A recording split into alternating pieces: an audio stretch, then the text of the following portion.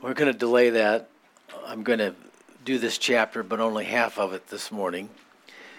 I feel the Lord has given this to me for our church, and so we're going to work through the first 7 verses here this morning, Lord willing. And I'm going to be honest with you, I'm not sure how this is going to end because there's such a need and such a call in this portion of Scripture, and I want to be open to the leading of the Holy Spirit. And I know we also have communion, so I'm just going to trust the Lord to pull it all together, okay? Shall we stand as I read the first 7 verses? Ho, everyone who thirsts, come to the waters. And you who have no money, come, buy and eat. Yes, come, buy wine, milk, without money and without price. Why do you spend your money for that which is not bread, and your wages for what does not satisfy? Listen carefully to me, and eat what is good. Let your soul delight itself in abundance. Incline your ear, and come to me. Hear, and your soul shall live.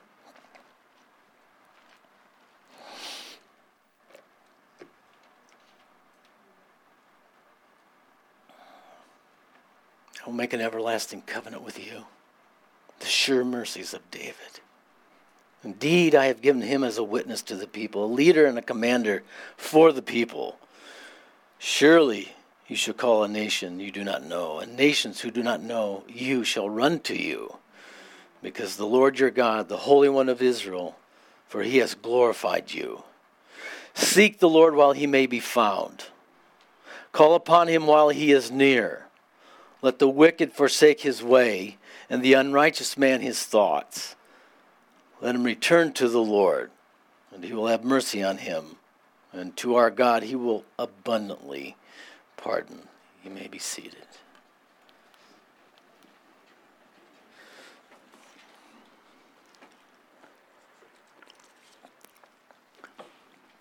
Ho is an interesting word. It's literally woe or awe. And it's used a lot of times at a funeral, lament, in that sense. But apparently Isaiah is using it as a rhetorical effect, simply to grab, as it were, the attention of the people. Can be used on a happier note, as in this case, in the context here. He is bringing something into purview that is out of the ordinary. Sort of like if you've been paying attention to what happened a week ago at the Kentucky Derby for all you horse lovers. And it's Rich Strike coming down the inside, you know, that whole thing. That was, if you haven't seen that, by the way, you should watch the aerial view on that. That is special. Very special. 80-1. God loves the underdog, doesn't he? And this is a verse that is actually inviting the whole world, those of us who live in the land of the living, to come and partake of something that's already been provided. It is an incomprehensible offer that no one has ever heard before. Think about that. Free provision for every need. And the person who hears that goes, what? What? Are you kidding? No. So what does it say? Everyone who thirsts. So it begs the question, are you thirsty? Are you thirsting for God? Many people are thirsting for God, but they don't really know that it's God that they're thirsting for. They know that there's a lack in their life. You know, when you look at our bodies, we are amazingly put together, and we know that dehydration, for example, is a real issue for the body. You and I need lots of water. You really can't drink, well, I guess you can, but most of the time, you really just can't drink enough water. You're sweating and perspirating all the time. We talk a lot.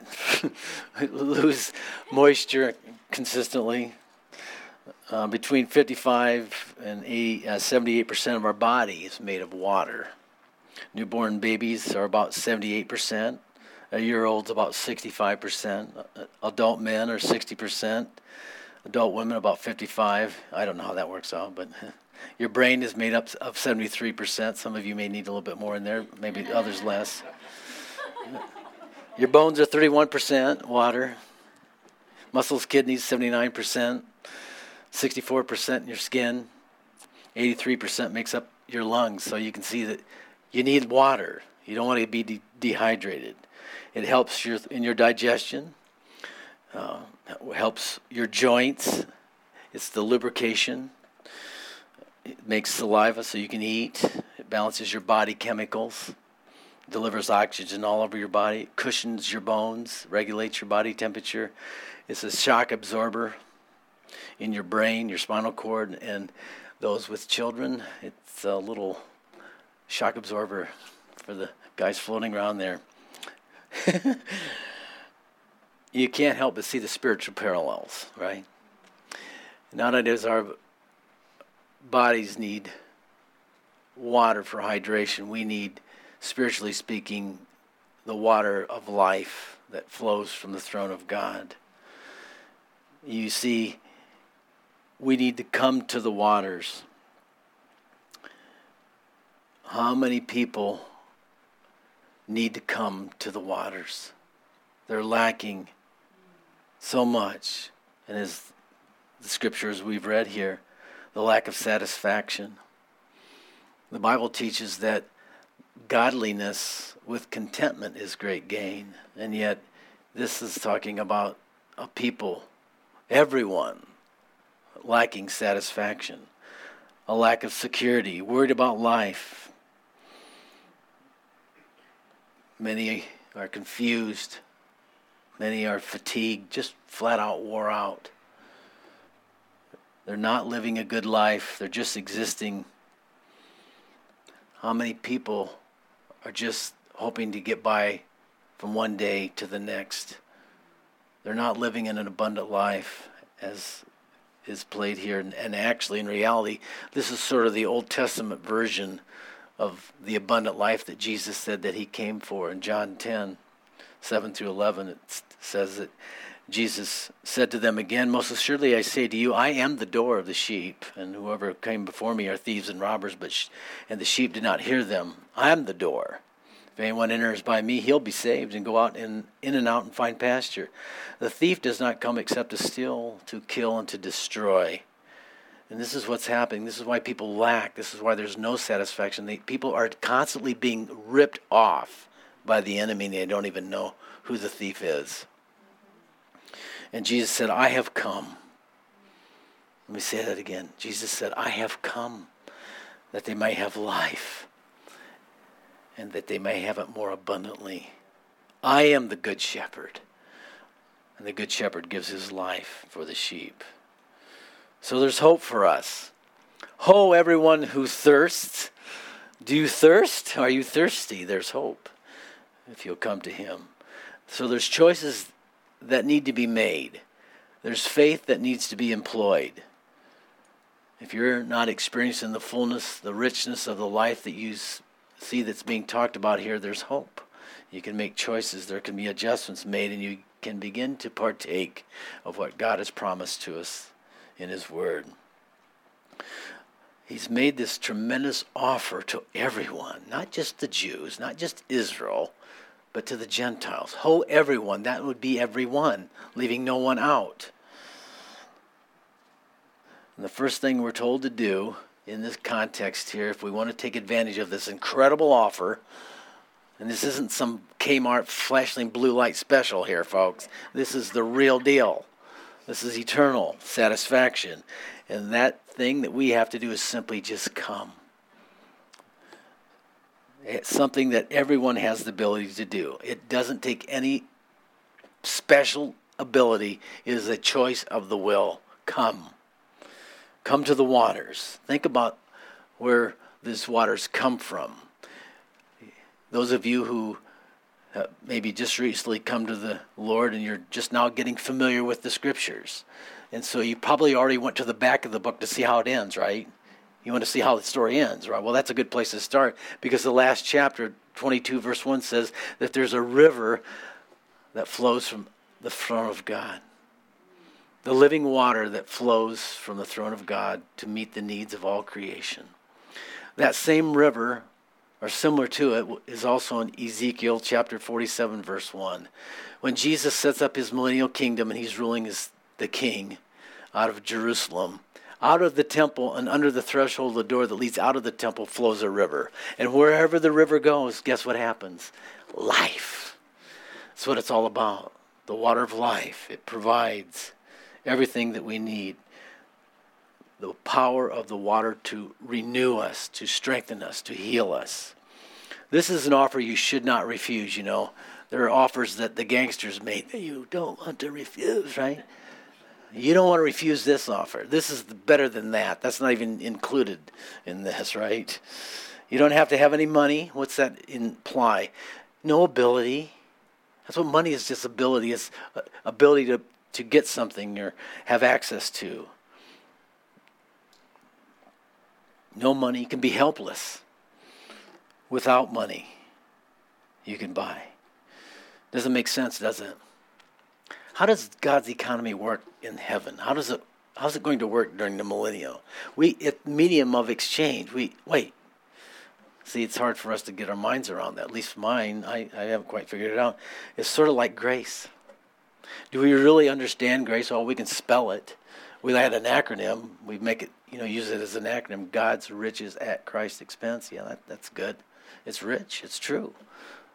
It's unfavored, unmerited favor. But it's something that the natural man does not really grip. We really can't get our mind around grace. But that's how God relates to us in no other way. We cannot earn God's blessings. We can't keep the law and expect God to bless us. It's not our good deeds that causes God to bless us. He blesses us because he's gracious. He's good. He's kind. And that's just who he is. He relates to us and will relate only to us on the basis of his grace. We can never earn it in any way. And notice that this provision must have been and has already been paid in full. Somebody paid the price. Someone, put it on the table and presented it has presented it to us. Think of a wedding. You're invited to a wedding. What do you have to do when you come to the wedding feast? Just show up. It's all there. The beauty and the glamour and the chairs and the decorations and the food. Yes, the food. Let's not forget the food. You have been invited to an eternal banquet. The eternal banquet table of Yahweh. His inexhaustible resources are at hand. And yes, you heard correctly. Number 2, the second time he says, come buy and eat. Come buy wine and milk. Wine, the best of everything is there at our disposal. Wow. Milk, things that really satisfy. When you have your chocolate chip cookies, what do you want, right? There's just something about that milk and the cookie, right, together. Something about milk that's so satisfying. Babies do really well with it, actually, right? Riches without measure. Not only is God willing to give, he wants to share all of this with us. This is what he's offering to you. This is what he's offering to me. This isn't some, phony deal. This is not the carrot being dangled in front of our eyes to lead us into something. Oh, this is the real deal. This is life. This is the abundant life, what Jesus has offered to us. This is luxurious satisfaction, if you will. Yahweh is not stingy. But there's a quandary here from Yahweh. Why do you not come? Why do you spend your money on that which is not bread, the unimportant things? Why do you spend it on vanity and foolish things? Now, I like trucks as much as the next guy. I mean, most guys like trucks. I understand how guys like their trucks a lot. But I really struggle with understanding what big rims and big tires add to that truck, really. especially with the price of fuel these days, right? To me, it's just vanity. It's just a foolish expense simply to make my truck a little more cool. Besides that, it's kind of impractical as it destroys the family budget usually. I mean, these places have installments on rims and tires. Just the rims and tires, not just the truck. I mean, I just failed to understand. But I digress. Money, what does that really represent? It's our time. It's our strength. So at what cost has it been to you in seeking some of those things that, rather than bringing satisfaction, have brought pain? What are the things in your life that you thought would bring satisfaction that aren't? What are the things that you've put yourself into and really found out really that wasn't necessary? We all have made mistakes. We've all ventured into these things. We've all been captured by the deceitfulness of riches, have we not? It's an illusion. And as soon as you get it, it's like a vapor. It's gone. There's nothing to grasp. Good question to ask, though, isn't it? How do we spend our money? Why do we continue to live without satisfaction? Now, Isaiah had actually already addressed these people in regards to along these lines of vanity, because they were living vain lives. They were trying to live, and they were merely just existing, but they were trying to live lives with apart from God's blessing, apart from God's involvement in a deep personal way. They had marginalized. Well, that's what we do at the tabernacle. We just go there to offer our sacrifice and do that so God doesn't get mad at us. Isaiah 44, 12 through 15. Isaiah says, the blacksmith with his tongs works in the coals. He fashions it with hammers and works it with the strength of his arms. And even so, he is hungry and his strength fails. He drinks no water and is faint. That is dehydration, by the way. Did you catch that? He drinks no water and is faint. He's not drinking water. Drink your water. The craftsman stretches out his rule. He marks it out with chalk. He fashions it with a plane. He marks it out with a compass. He makes it like the figure of a man, according to the beauty of a man, that it may remain in the house. He cuts down cedars for himself, takes cypress and the oak, and he secures it for himself among the trees of the forest. He plants a pine, and the rain nourishes it. Then it shall be for a man to burn, for he will take some of it to warm himself. Yes, he kindles it, bakes bread. Indeed, he makes a god and worships it. He makes it a carved image and falls down to it. He burns half of it in the fire, and with half of it he eats meat. He roasts a roast and is satisfied. He even warms himself and says, I am warm. I have seen the fire. And the rest of it he makes into a god. Does it make any sense? His carved image, he falls down before it and worships it. He prays to it and says, deliver me, you are my God.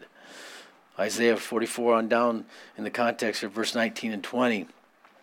And no one considers his heart, nor is there knowledge nor understanding to say, I have burned half of it in the fire. Yes, I've also baked bread on its coals. I've roasted meat and eaten. And shall I make the rest of it an abomination? Shall I fall down before a block of wood? He feeds on ashes. A deceived heart has turned him aside. He cannot deliver his soul, nor say, is there not a lie in my right hand?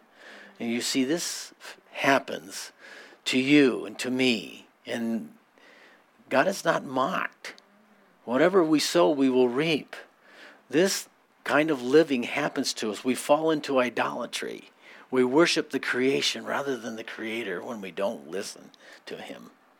We end up with empty religion. We go through the motions once a week or however and think this is sufficient. And yet God is just wanting us to live at His banquet table day by day, moment by moment. But when we fail to listen, we worship vanity. We give reverence and adoration to things that we put value on that will perish with the using. And the exhortation here, again, is in verse 2, hear and come. Listen Simu Samo. Give attention. Listen carefully. Listen in such a way that you're going to respond in obedience. Listen to what is right. And the word hear in the Hebrew implies action. It is not just hearing the words, but in hearing it means you get it and you're doing it. It's all in those two words, simu, samo.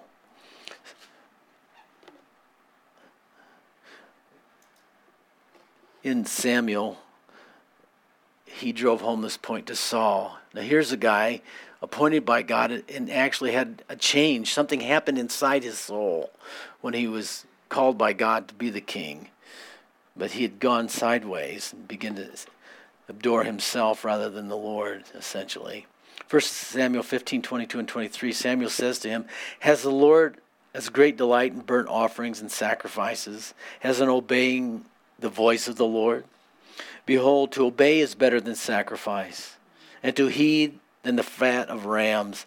For rebellion is as the sin of witchcraft, and stubbornness as the iniquity and idolatry. Listen carefully. He's telling us to eat what is good. Let your soul, as it says here, let your soul delight itself in abundance. I love the word let. That's simply just yield. That's all we have to do. It's intellectually not hard to grasp what Isaiah, through the inspiration of the Holy Spirit, is saying.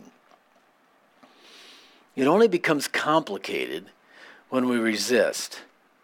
More on that later. And John, I'll just simply summarize our abundant life as spoken by Jesus there in John 10. In those, you might take some time to read through the 18 verses. We won't for the sake of time here. But you enter in through the door, as we've read earlier there. We come through that brazen, as the Israelites would, that door, and the first thing you would see was that brazen altar, knowing that it was the sin in our lives that need to be dealt with. We must, as we enter the door and face Jesus, we must face our sin, confess and forsake our sin. He's holy, we're not. We have to deal with that. He's made provisions for that. Verse 3 talks about hearing his voice and following his lead. We're to be led by the shepherd, and we're to follow the shepherd and learn his voice. We're to let him to bring us to the green pastures, the life, full, rich life, not based on materialism, but based upon the good that he is providing for us. He has come to provide us life on an abundant scale. And the kingdom of God is not meat and drink. It is love, joy, and peace in the Holy Spirit. These are the things that are eternal. All the other materialistic things are secondary in God's mind. And they will always be there when the primary is being taken care of.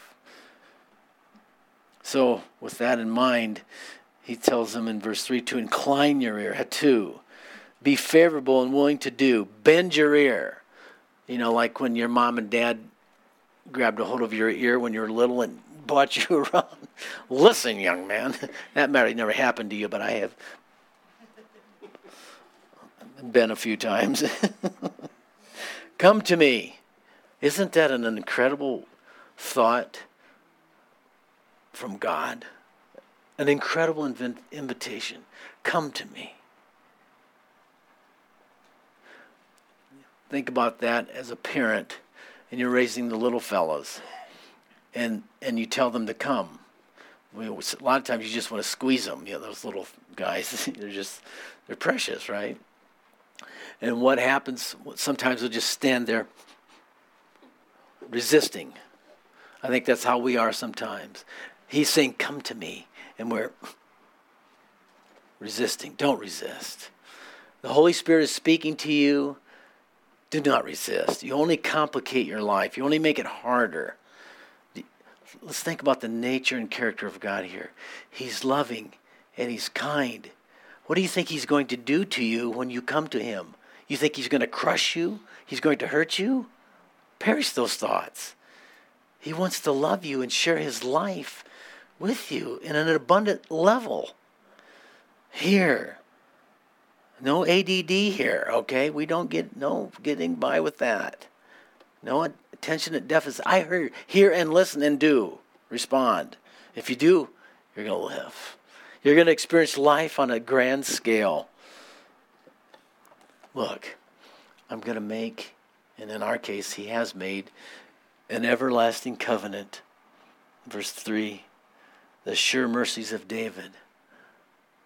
You know that word mercies. You know what that word is. One of my favorite ones, right? Hesed. Mercy. Tender mercies of God. David talks about this throughout the Psalms. He understood the heart of God, the tender mercies of God. So when he says, come to me, you're going to sense, you're going to experience the tender mercies of God. Do you remember that experience when you first turned to Jesus and you were born again and you knew for the first time in your life that your sins had been forgiven? You felt and you experienced Hesed, the tender mercies of God, the loving kindness of God. He's the same yesterday, today, and forever. He's never going to change. When he says, come to me, let's not resist. Yahweh has he promised us an eternal supply, and it begins when you say, yes, Lord, here I am, I come. He wants the covenant, and this covenant, this agreement that he's made with us is eternal. Obviously, there's messianic implications here. And if you want to look into this, this would be 2 Samuel 7:12. And this is the Davidic covenant that he made with David. He chose David and his offspring, in which he would establish a kingdom. And a kingdom that would endure forever. And that one coming from his loins, the Lord Jesus Christ, would be the leader, a witness, leader, and commander of God's people. And this will be fulfilled during the millennial reign when Jesus reigns out of Jerusalem. Jesus is Yahweh's witness. He's our leader. He's our commander. He's the commander. He's the Lord, the commander of the Lord's army, isn't he? Joshua 5:13. The nations are going to run to him during that millennial period. And so let's having looked at the offer, that which has been presented by Isaiah to the people of God here. Now in verses 6 and 7 we have the command. Here's the offer. Here's what's available. What are you going to do with it? How are you going to respond to it? You want to continue to live in a life of dissatisfaction, a life of lack, worried about money every time you turn around? That's not right. That's out of order. That's not what God intends. Oh, there are times when things are lean and tight.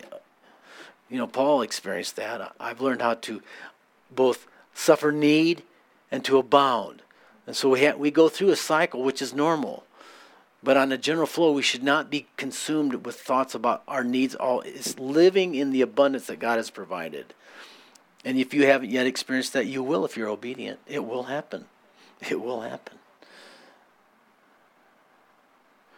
So the invitation is followed by the command here. What it's saying is this invitation requires a response.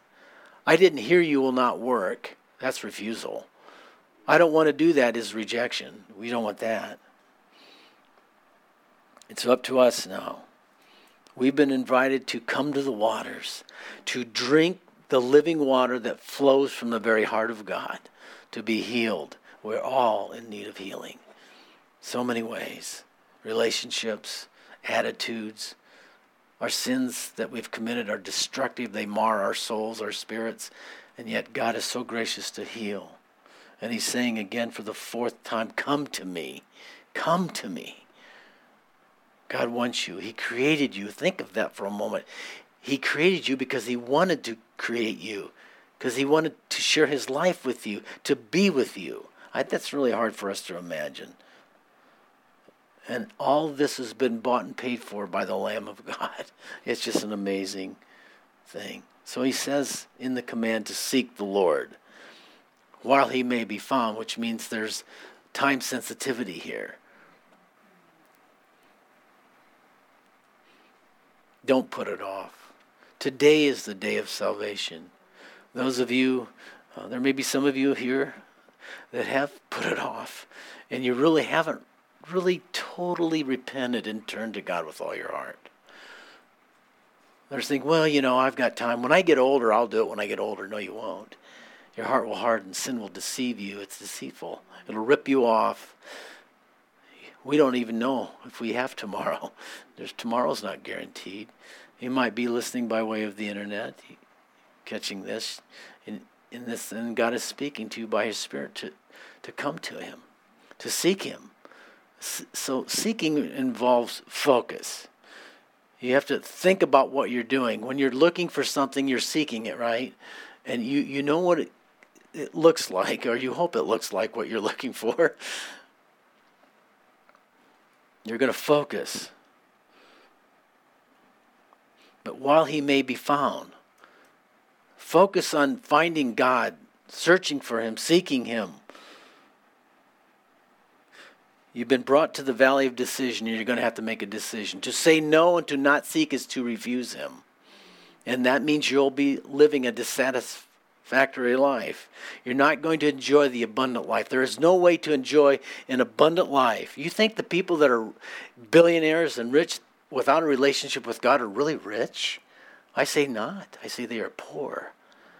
The poorest pauper who loves Jesus is richer than the richest man in the world without God. It's just that simple, because that is not what life is about. Life does not consist of the things that we possess. Jesus told us that. The richness of our life is in relationship with Him and with others who love Him. It's the way it is. It's all about relationship. So seek the Lord, and then also call upon Him. That would be pray. Talk to God. He hears. It's very simple. Jeremiah put it to the rebelling nation once again later on in Israel's history. In Jeremiah 20:11, the Lord says through Jeremiah, I know the thoughts that you think. Isn't that amazing? God knows your thoughts before you ever think them.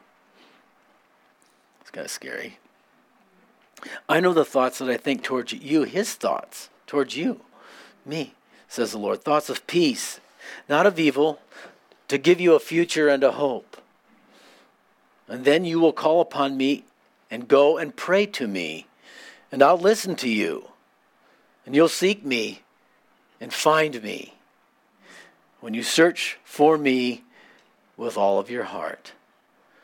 I will be found by you, says the Lord, and I'll bring you back from captivity. Those of us who strayed away, thought we knew how to live life the way we want, only ended up in chains and bondage to sin. But when we turned and somehow God by the Spirit drew us to Him, and we came and we began to seek Him, and we called upon His name, and we, with all of our hearts, and He has now revealed Himself to us, and we think to ourselves, why did we wait so long? Why did we put this off, Don't put it off, and don't wait any longer. If you are not in a right relationship with God, please take the time to seek the Lord, to call upon Him while you still have the time, while He's near, while you have this moment, this precious moment now. Respond to the work of the Holy Spirit.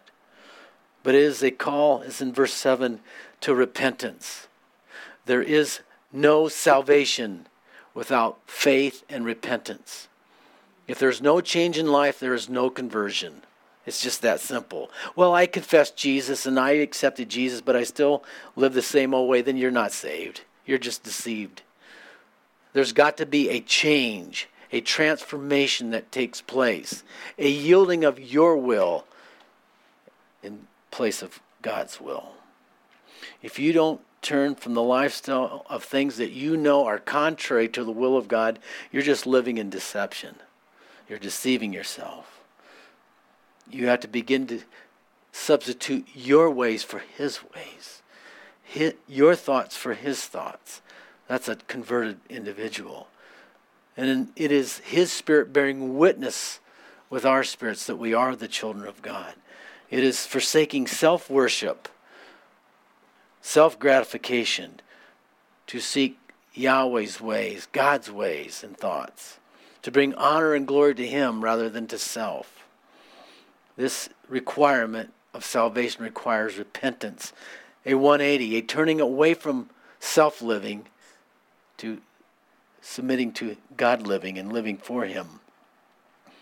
Salvation is conditional upon repentance and faith. I'm not going to sugarcoat it.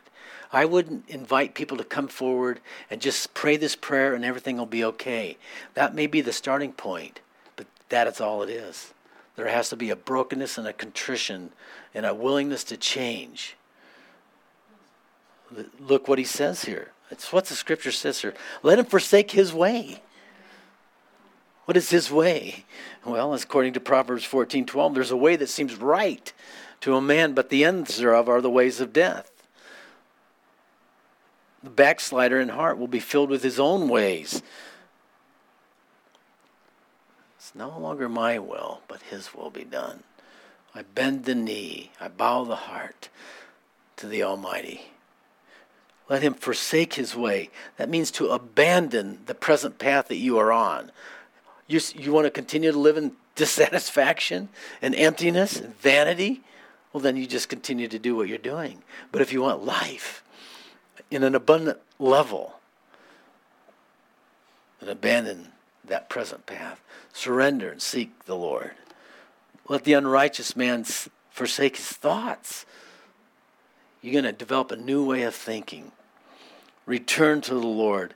And again, when the Lord says, come to me, what will you find?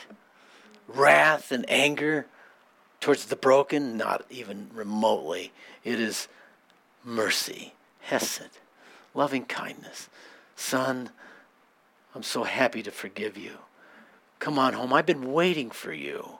I've been drawing you for a long time, and I'm so glad you're here. Those are the kind of words that you'll hear. And Yahweh, it says, I will abundantly pardon. Hallelujah. I fit that abundantly pardon. I understand that personally. I know what it means to be forgiven.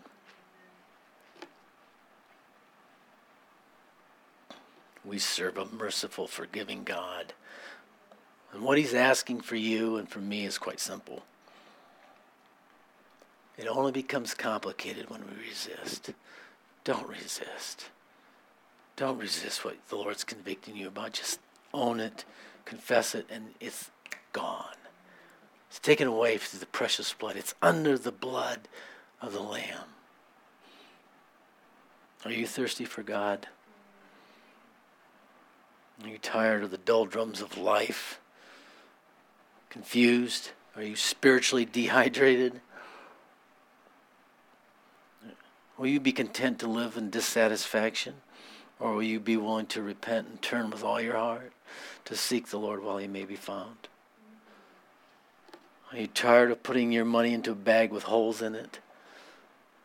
Tired of working hard only to surrender your hard-earned money to the idolatry pimps of the world?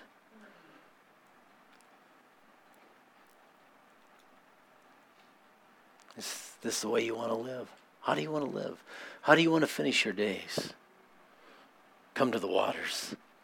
Come to me, says the Lord. I will heal. I will restore. Come and live.